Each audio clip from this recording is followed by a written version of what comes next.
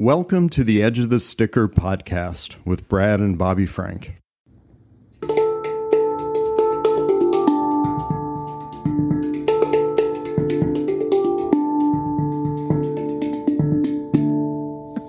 Hey, Brad.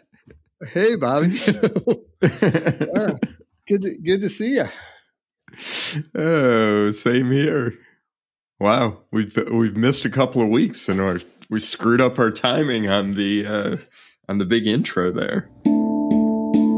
It's funny, So I was thinking about in June we have two dates that have been hard days, as we call them, for many years now, and that is the anniversary of when Mom died in sort of the first half of June, and then Dad's birthday later in the month. And, for years and years, we've called each other and said, it's a hard day. And then we kind of joke and laugh it off. But it's always kind of in the back of our minds, I think, when the calendar rolls around. And we have in August 40-year anniversary of when Dad died. So, right. That's a milestone hard day. That's sort of even in a whole different category. So, anyway, it got me thinking about that. This is years and years. I mean, hell, 40 years that's a lifetime ago. And yet we still think about that, all this time later, and we still think of it in terms of it's a hard day. So it made me think, when does the hard day become not a memory of the things that could have been or the things that you lost, but a celebration of what you had during the years or the time that everybody was alive and that we were all together? Apparently, it's longer than 40 years. I don't know. I think the hard part of the hard day, the actual experience of it as a hard day, I don't think that for me at least, that's no longer a thing. It's an acknowledgement of it. And as I think back, I don't remember how long after, but I'm ballparking 5, 6, 7 years that afterwards that the emotional content of the day had changed. Certainly the first one, the anniversary, the first anniversary was emotionally overwhelming. And just thinking back to, it felt like it was forever ago, and yet it felt like it was a minute ago. And really that's still kind of the way it is, but not with a lot of emotion anymore. And now it's a point of connection more than it is an experience of the loss. Mm-hmm. And I think it's, as you said, we joke about it, like this is hard day number 14, or this is hard day number 22, and even if we didn't talk, we would leave messages for one another to that extent. But it was clearly on our minds, we needed to connect with one another, and it was something that we could both expect that somebody else would understand. But yeah, it's a good question. When does it stop being emotionally sad and start being just an acknowledgement of something that was a common experience that is going to always link us? Mm-hmm. And I don't have a great answer for it. And I don't have the magic psychological piece of insight that says after X number of days or hours or minutes, then our emotions mute and we're back in the world. But I mean, clearly we're back in the world and have been for a really long time. Right. Maybe it's just part of healing, is recognizing and cataloging when things happen, to mark time. So intellectually, do we know that, it takes 6 months to get over something or to process it or to integrate it? And that's just part of the counting. Because there's a lot of counting. There's a lot of counting. I think we talked about that in the book. We did. What, in one way, which is, counting like the actual amassing and accumulation of of experiences, but also like, what do you count on? What do you depend on? And the word works in both ways.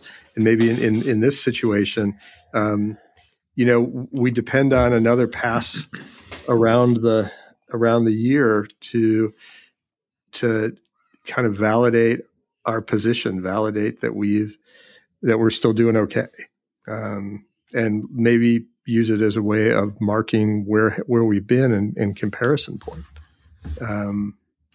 But I do think that that the first year is always the hardest. Well, I think is always the hardest because everything's new. Every experience that you have is the first time you've had that experience without whatever the person or the thing that you've lost, and having to kind of hit that initial pass at a birthday, at a graduation, at a test, at a whatever, whereas before you knew life to be one way and now it's a different way.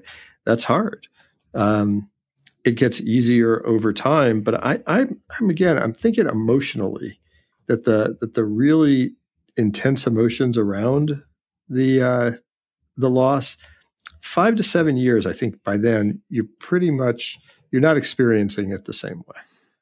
Yeah, I think you're probably right. 5 years seems like it's a milestone, kind of a length of time. So maybe it is somewhere in that neighborhood. But I think you're right. The first year where everything, every birthday, every holiday, everything, every day is like a new experience with a new reality. Yeah, not knowing if you're going to get through it or how you're going to get through it.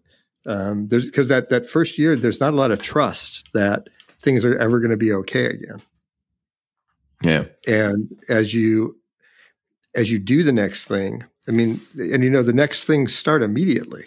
They start as soon as you get the information, because you still got to get up that next day. You still got to plan the funeral. You got to deal with feeding the dogs, or you have to decide when the kids are going to go back to school, or whatever the stuff that's on your plate. It doesn't go away. One of the beauties of Shiva within, the Jewish tradition is that for people who observe it, it's 7 days of not having to deal with any of that. Everything is done. Everything's done for you, and you are just doing mourning.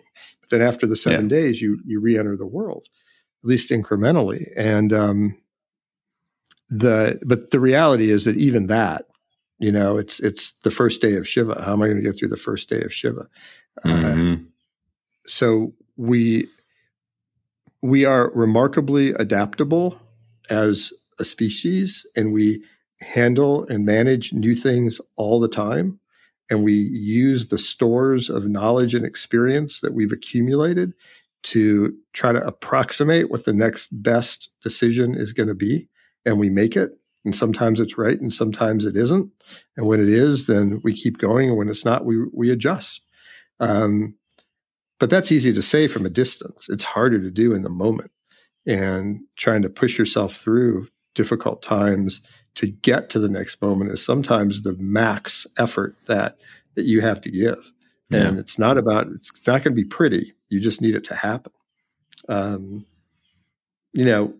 We probably, just knowing our personalities within that context of the first year, probably were using sarcastic humor to deal with a lot of what was going on anyway. I would assume so. It isn't as if that would have been new post 5 years. But even, we just got better at it as time went on.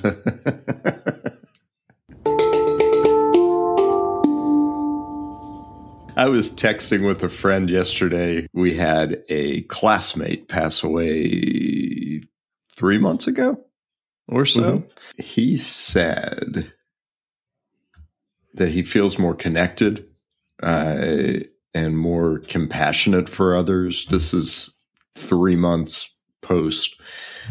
And that he feels like he wants to be a conduit for our friend who passed away's memory, but he's afraid of losing those connections, losing those memories, losing, the thing that are the vivid presence of this person.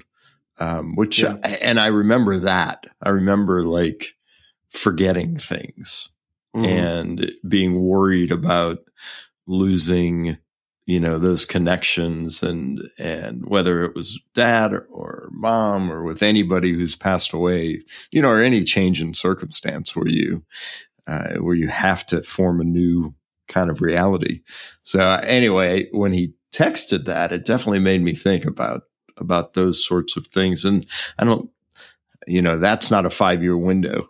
That's a lifetime where year after year things fade and you sort of, the person who passed away or the thing that you're grieving is frozen in time at that moment when it happened, really. The memories stop. Though they might all be there. The thing that started this text was I had thought about this friend and a very specific thing, and I texted this other guy, and then he shared a bunch of memories, and it's like these are things from high school or before that are vivid and they're all sort of inside, I think.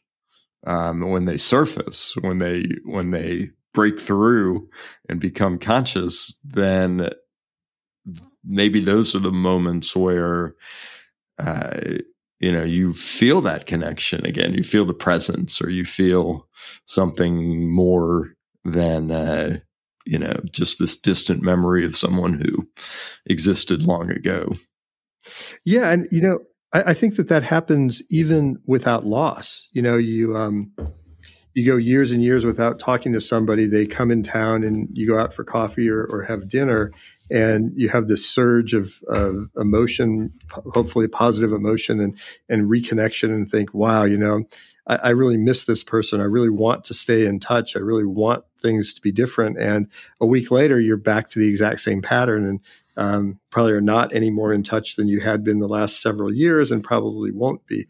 But you can have those revisiting of the puddles of emotion that are that kind of are part of your life.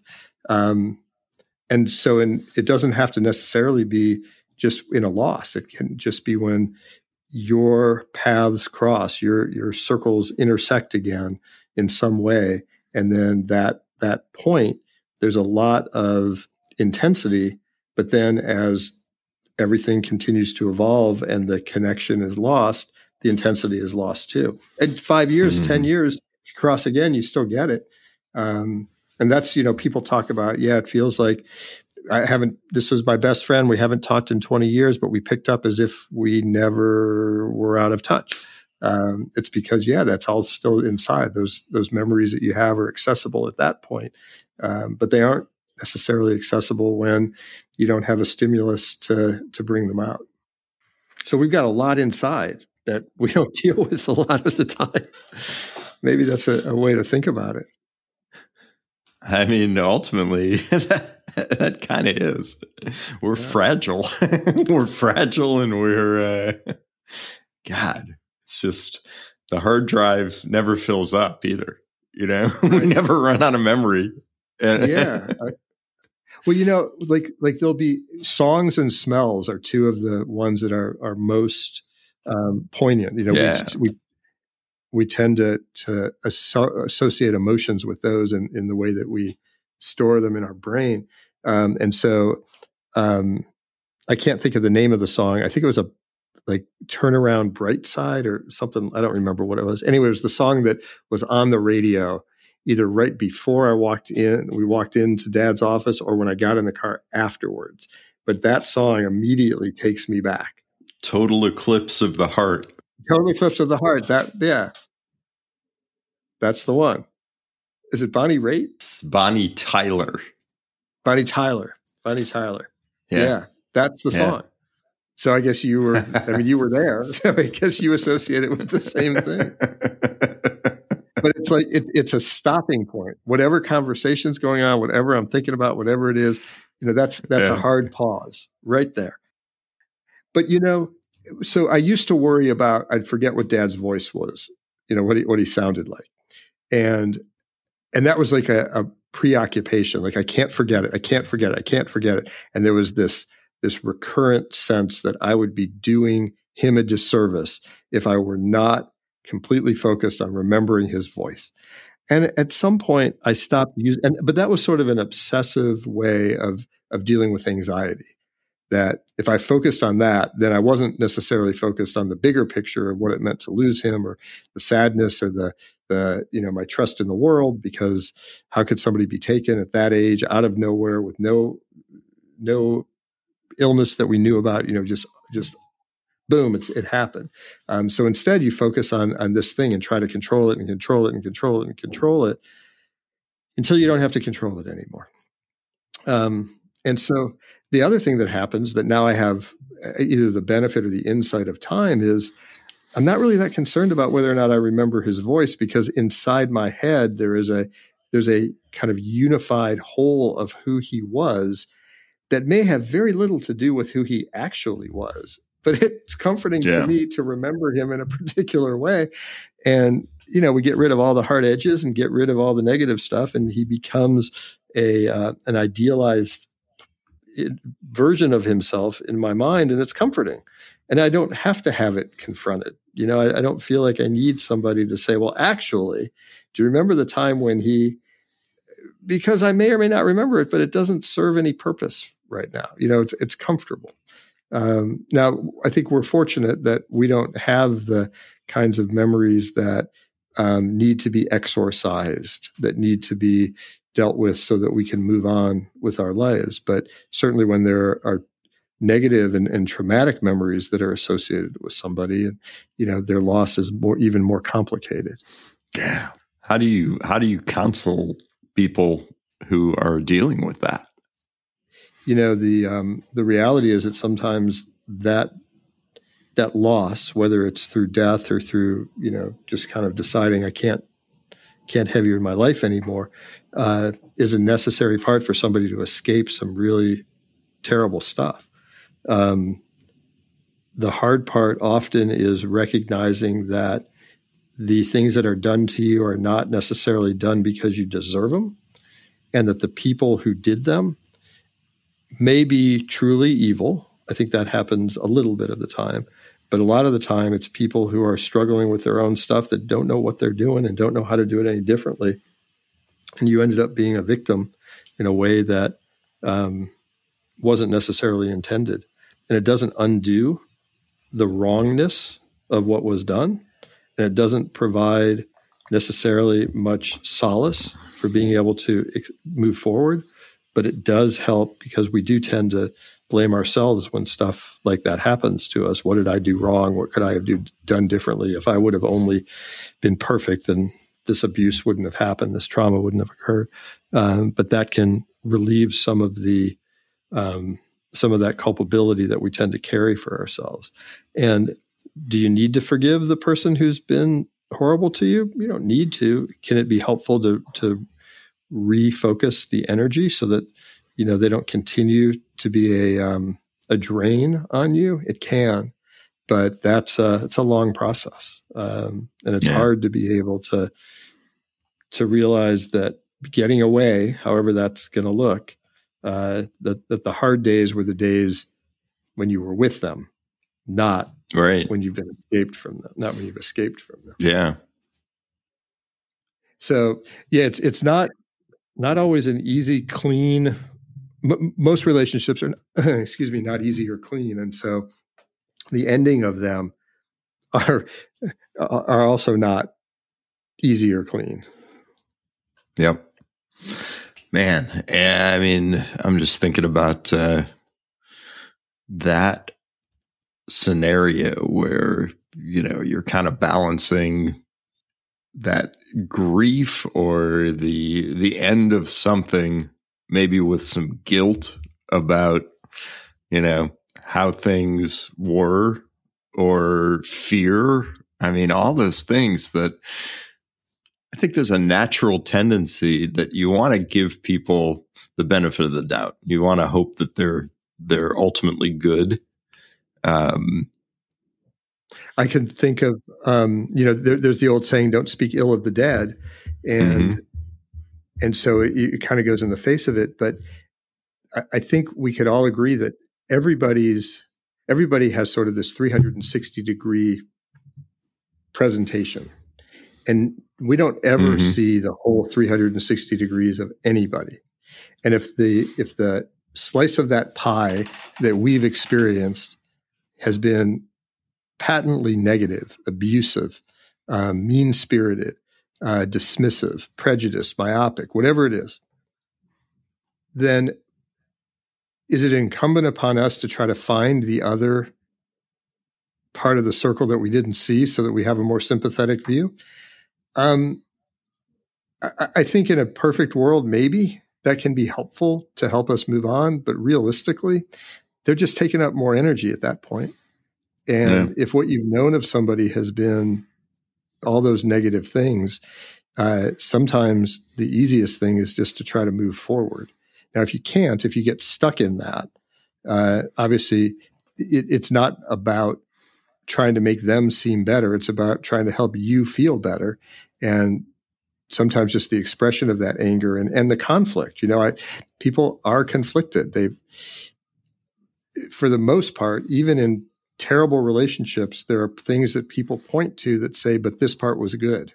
Yeah. And so there's some level of balance. It probably doesn't balance out to undo the yuck stuff, but to be able to acknowledge that it's okay to feel like you got the raw end of the deal and that person was horrible to you, and not have to make excuses for them in order for you to feel better. I think that's a reasonable thing. If you're trying to understand it in a broader context, and you look at, well, the way that they were brought up, or their family history, or this experience in that war, or that experience with this trauma, that can give you an intellectual balance, but it doesn't undo your experience of it. And that emotional experience, like you talked about with your friend in the email who wants to be a conduit for the positive of what your deceased friend was, sometimes we end up being a conduit for the negative stuff too. And that doesn't help anybody, particularly it doesn't help you. So your job at that point is to try to shed it, to move on to something else. Don't let that impact how you interact with the world anymore. Yeah. Yeah, it's hard enough. Right? Right. We don't need to go looking for trouble and for shit to drag us down. Yeah. There's plenty that's already built into the system. You don't have to buy the a la carte shit. It's in the as is, as served life that we're living. The a la carte version. I'll take a side of guilt and, give me some bad memories with that. Yeah. I'd like some shame with that too, please.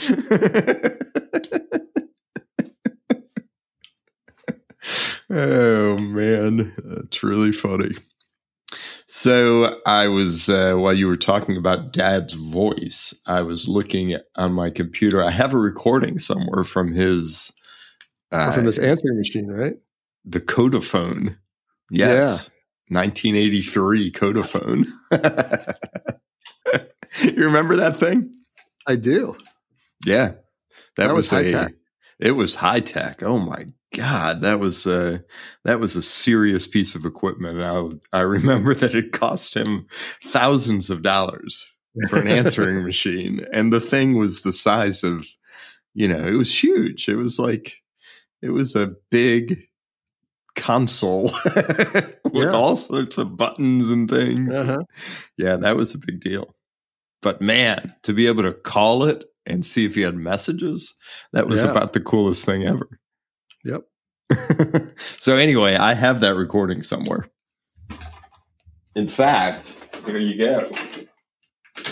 I actually have the cassette right there. It's backwards, but it says the voice of Keith H. Frank from the Codaphone, A from the Codaphone, B from Bobby's Bar Mitzvah. Do not record on this tape. But I have digitized it. Still, is it just the case? Still the tape. Excellent. And did you write on that too? Don't record on this? Dad's voice from Codaphone. Do not record. Okay, yes. Good. That's on side 1. Side 2 is available, though, and empty, so we can put whatever we want on that. If only we could find a cassette recorder that we could put that in. Yeah, that's the problem, yes. Yeah. So, all those things that we thought were technologically forever end up not being technologically forever. It's the truth. Well, I will find a way to I'll find the digital version of this, and maybe I'll put it on the podcast. There you go. Then it will be there forever. Yes. And then we could see whether we sound like him. That's right. Yep. So we just immediately following this, we have a very special guest joining us. It's Keith Frank from 1983. Hello, you've reached Keith Frank Sales Company. I am not in the office at this time. You will leave a message at the sound of the tone. I will get back to you as soon as possible.